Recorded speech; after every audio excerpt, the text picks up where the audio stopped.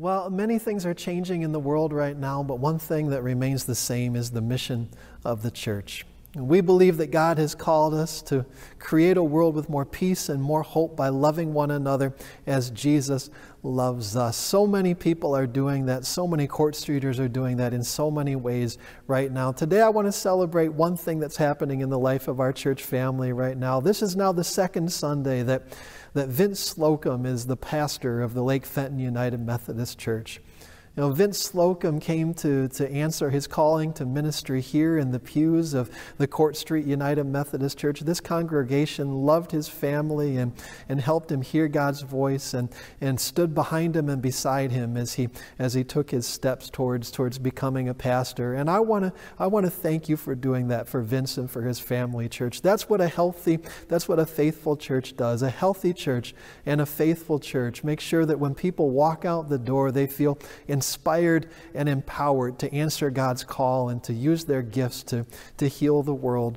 Now, Pastor Vince is doing that this week in part because he came to know the love of God and the people of God here at Court Street United Methodist Church. I want to thank you for doing that in his life, and thank you for all of the ways in which you do that for one another.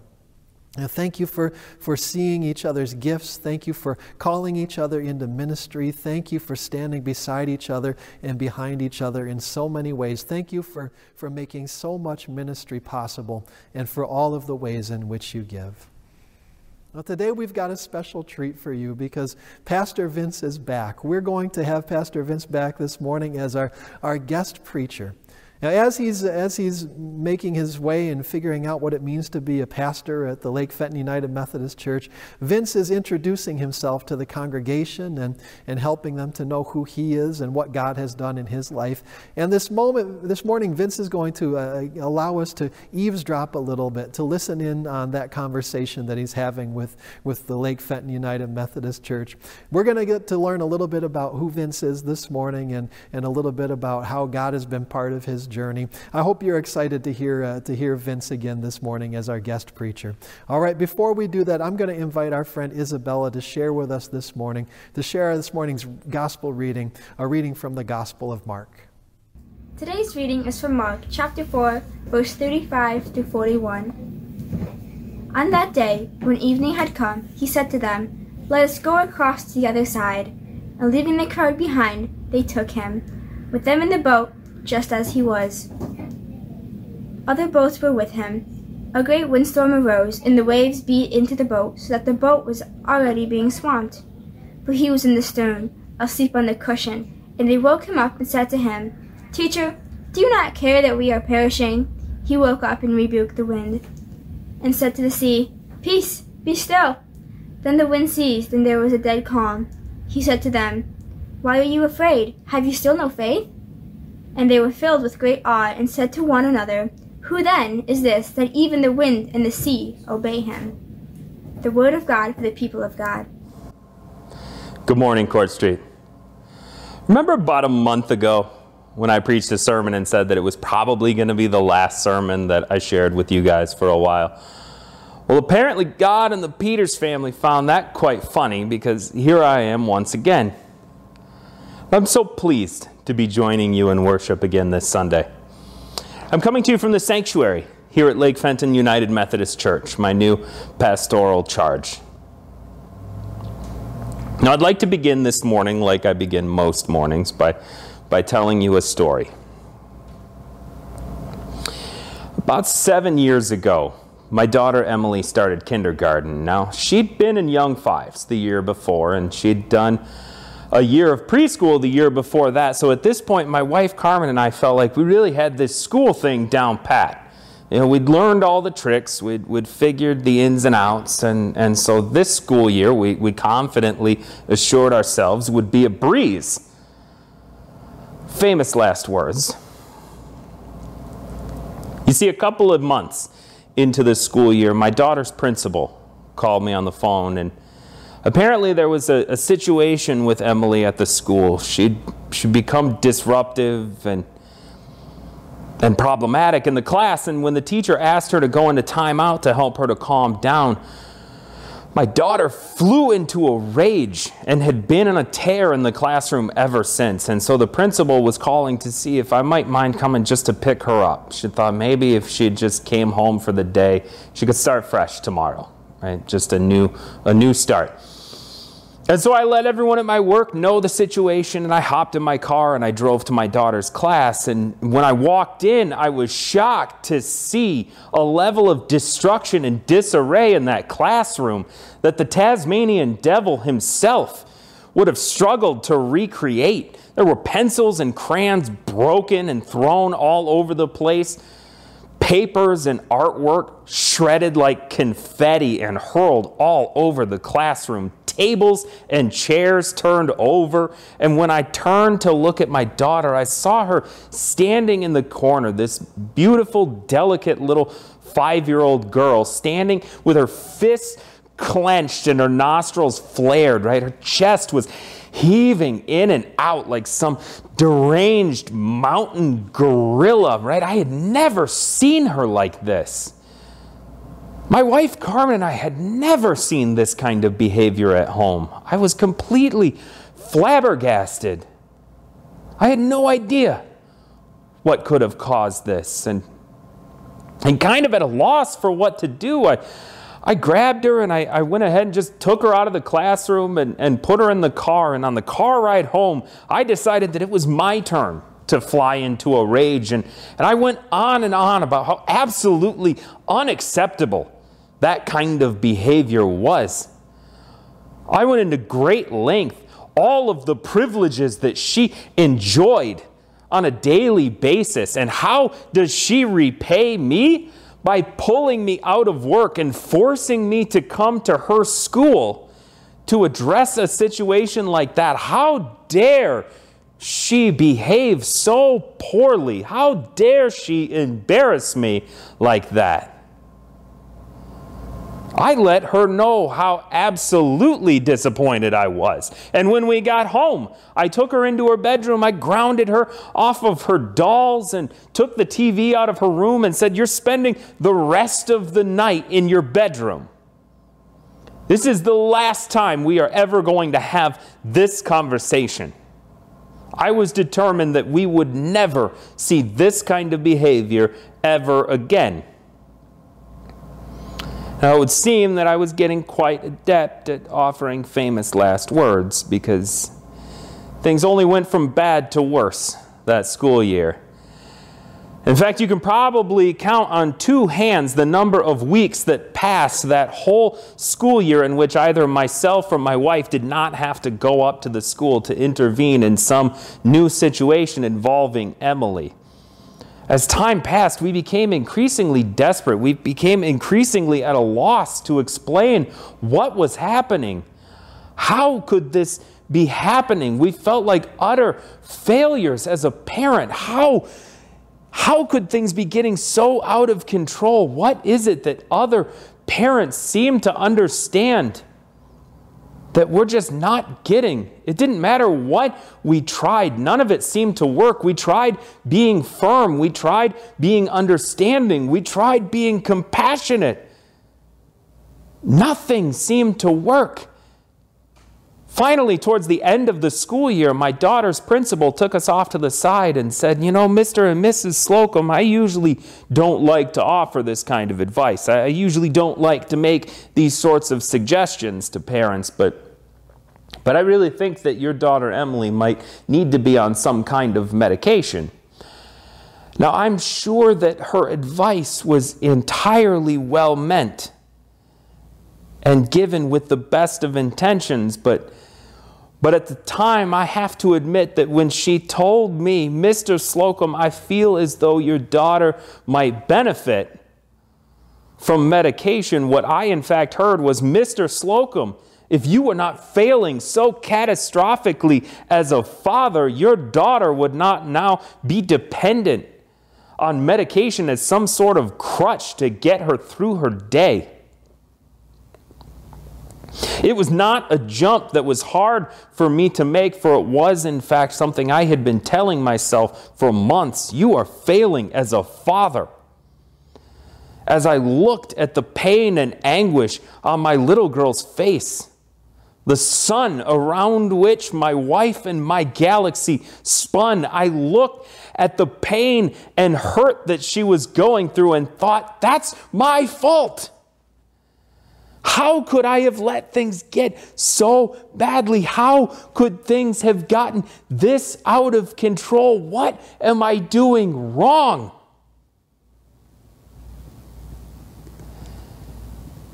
And when will this end?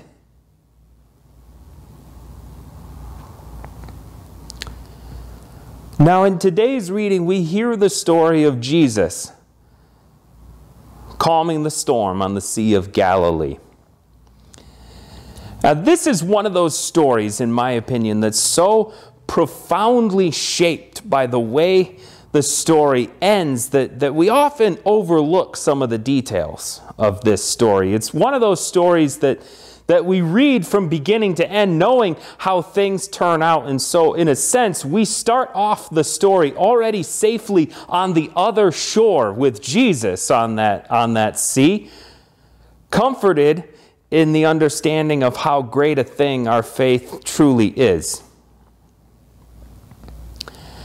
And when the story begins, the disciples and Jesus have just finished one of Jesus' mass preaching events. Now, these would have drawn hundreds, if not thousands of people. For those of you who have been involved in organizing massive events, craft fairs, art shows, VBSs, potlucks, right? You can imagine how tired Jesus and his apostles are as they begin to load all of their things into the boat and prepare to sail out across the sea. In fact, we find that Jesus does what any self-respecting preacher does after delivering an absolutely dynamite sermon.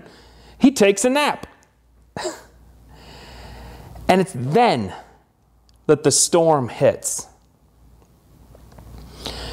Now, a storm in any age is a dangerous thing for a sailor, but in Jesus' time, a storm meant almost certain death for a sailor. In fact, many of the apostles were fishers. Many of them would have been raised, taught to fear the dangers of stories. They would have been raised on stories of foolish sailors who had set out against all the signs into stormy seas only to end up dead, crushed against cliff faces, smashed against the rocks, drowned at sea.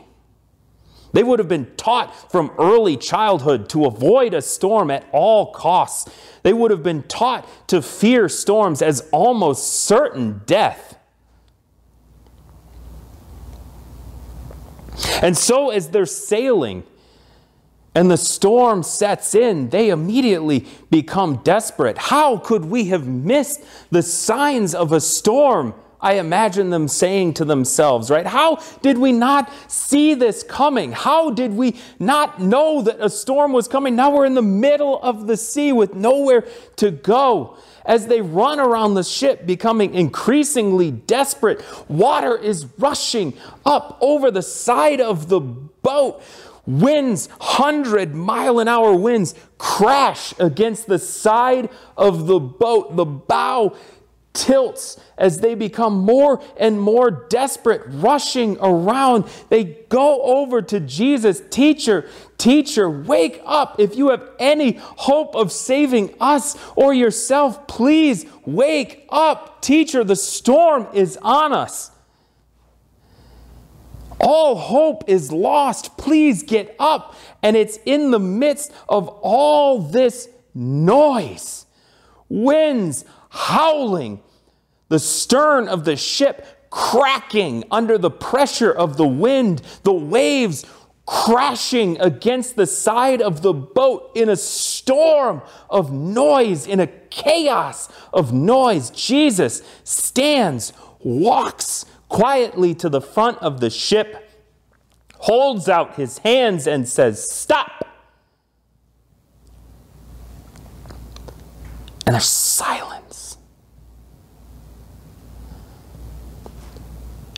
absolute silence sets in as the apostles look around at the stillness that has just suddenly appeared out of the chaos of all that noise. They look dumbstruck at Jesus in this moment. Their faith has never been greater. Who is this? They say to themselves, who is this that can command even the sea and the winds to stop? And so we have reached the end that so profoundly shapes our understanding of this story. In fact, it so profoundly shapes our understanding of this story that we often forget to acknowledge that the storm was in fact real. We forget to acknowledge that the apostles had every right to be terrified in that moment. Every reason to believe that each and every one of them was about to die on that boat. You see, you'll notice when Jesus wakes in this story, he does not wake up and immediately start wagging his fingers at his disciples. He does not immediately start railing against them for their lack of faith. If only you were better sailors, he would shout to them. No. He simply stands up and calms the sea. The faith of the apostles comes after.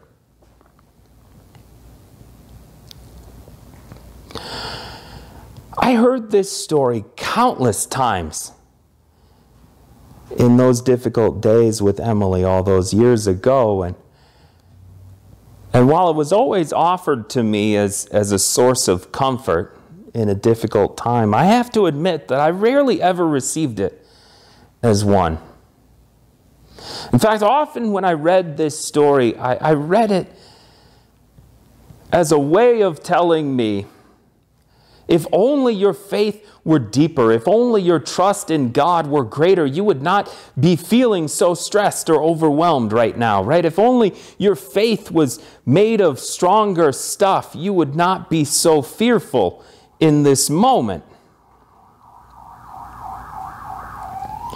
In fact, it was not until years later, after my daughter Emily finally was able to see a psychiatrist who was able to diagnose her with disruptive mood dysregulation disorder. It was not until years later, after she was receiving the spiritual and mental care that she so uniquely needed, that I was finally able to appreciate the full beauty of today's story. You see, I don't read today's story as testimony of how insufficient the faith of the apostles had been on that boat with Jesus. Instead, I read today's story as awesome testimony of the great and intimate power of Jesus Christ to enter the storm in any given life and create the calm that is needed for each of us to live in the fullness of our faith.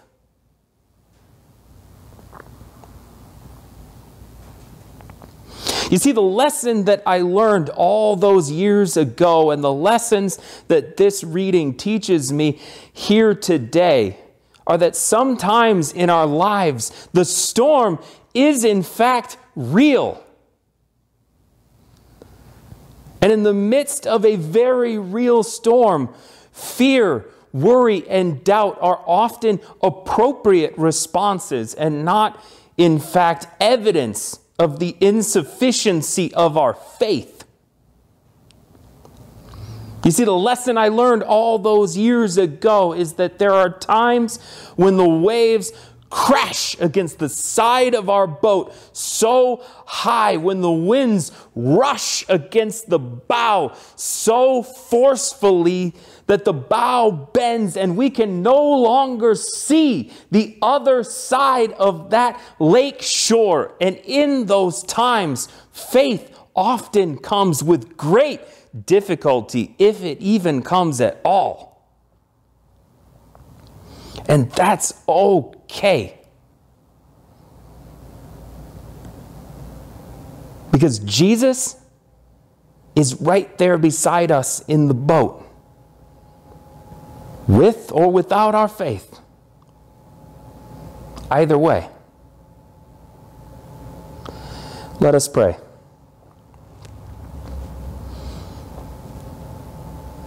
Almighty and everlasting Father, we thank you for the blessings of your Son, our Savior, Jesus Christ, that he be a comfort and a companion to us through all the most difficult times in our lives. We thank you for all those times of peace, comfort, and encouragement that you give to us.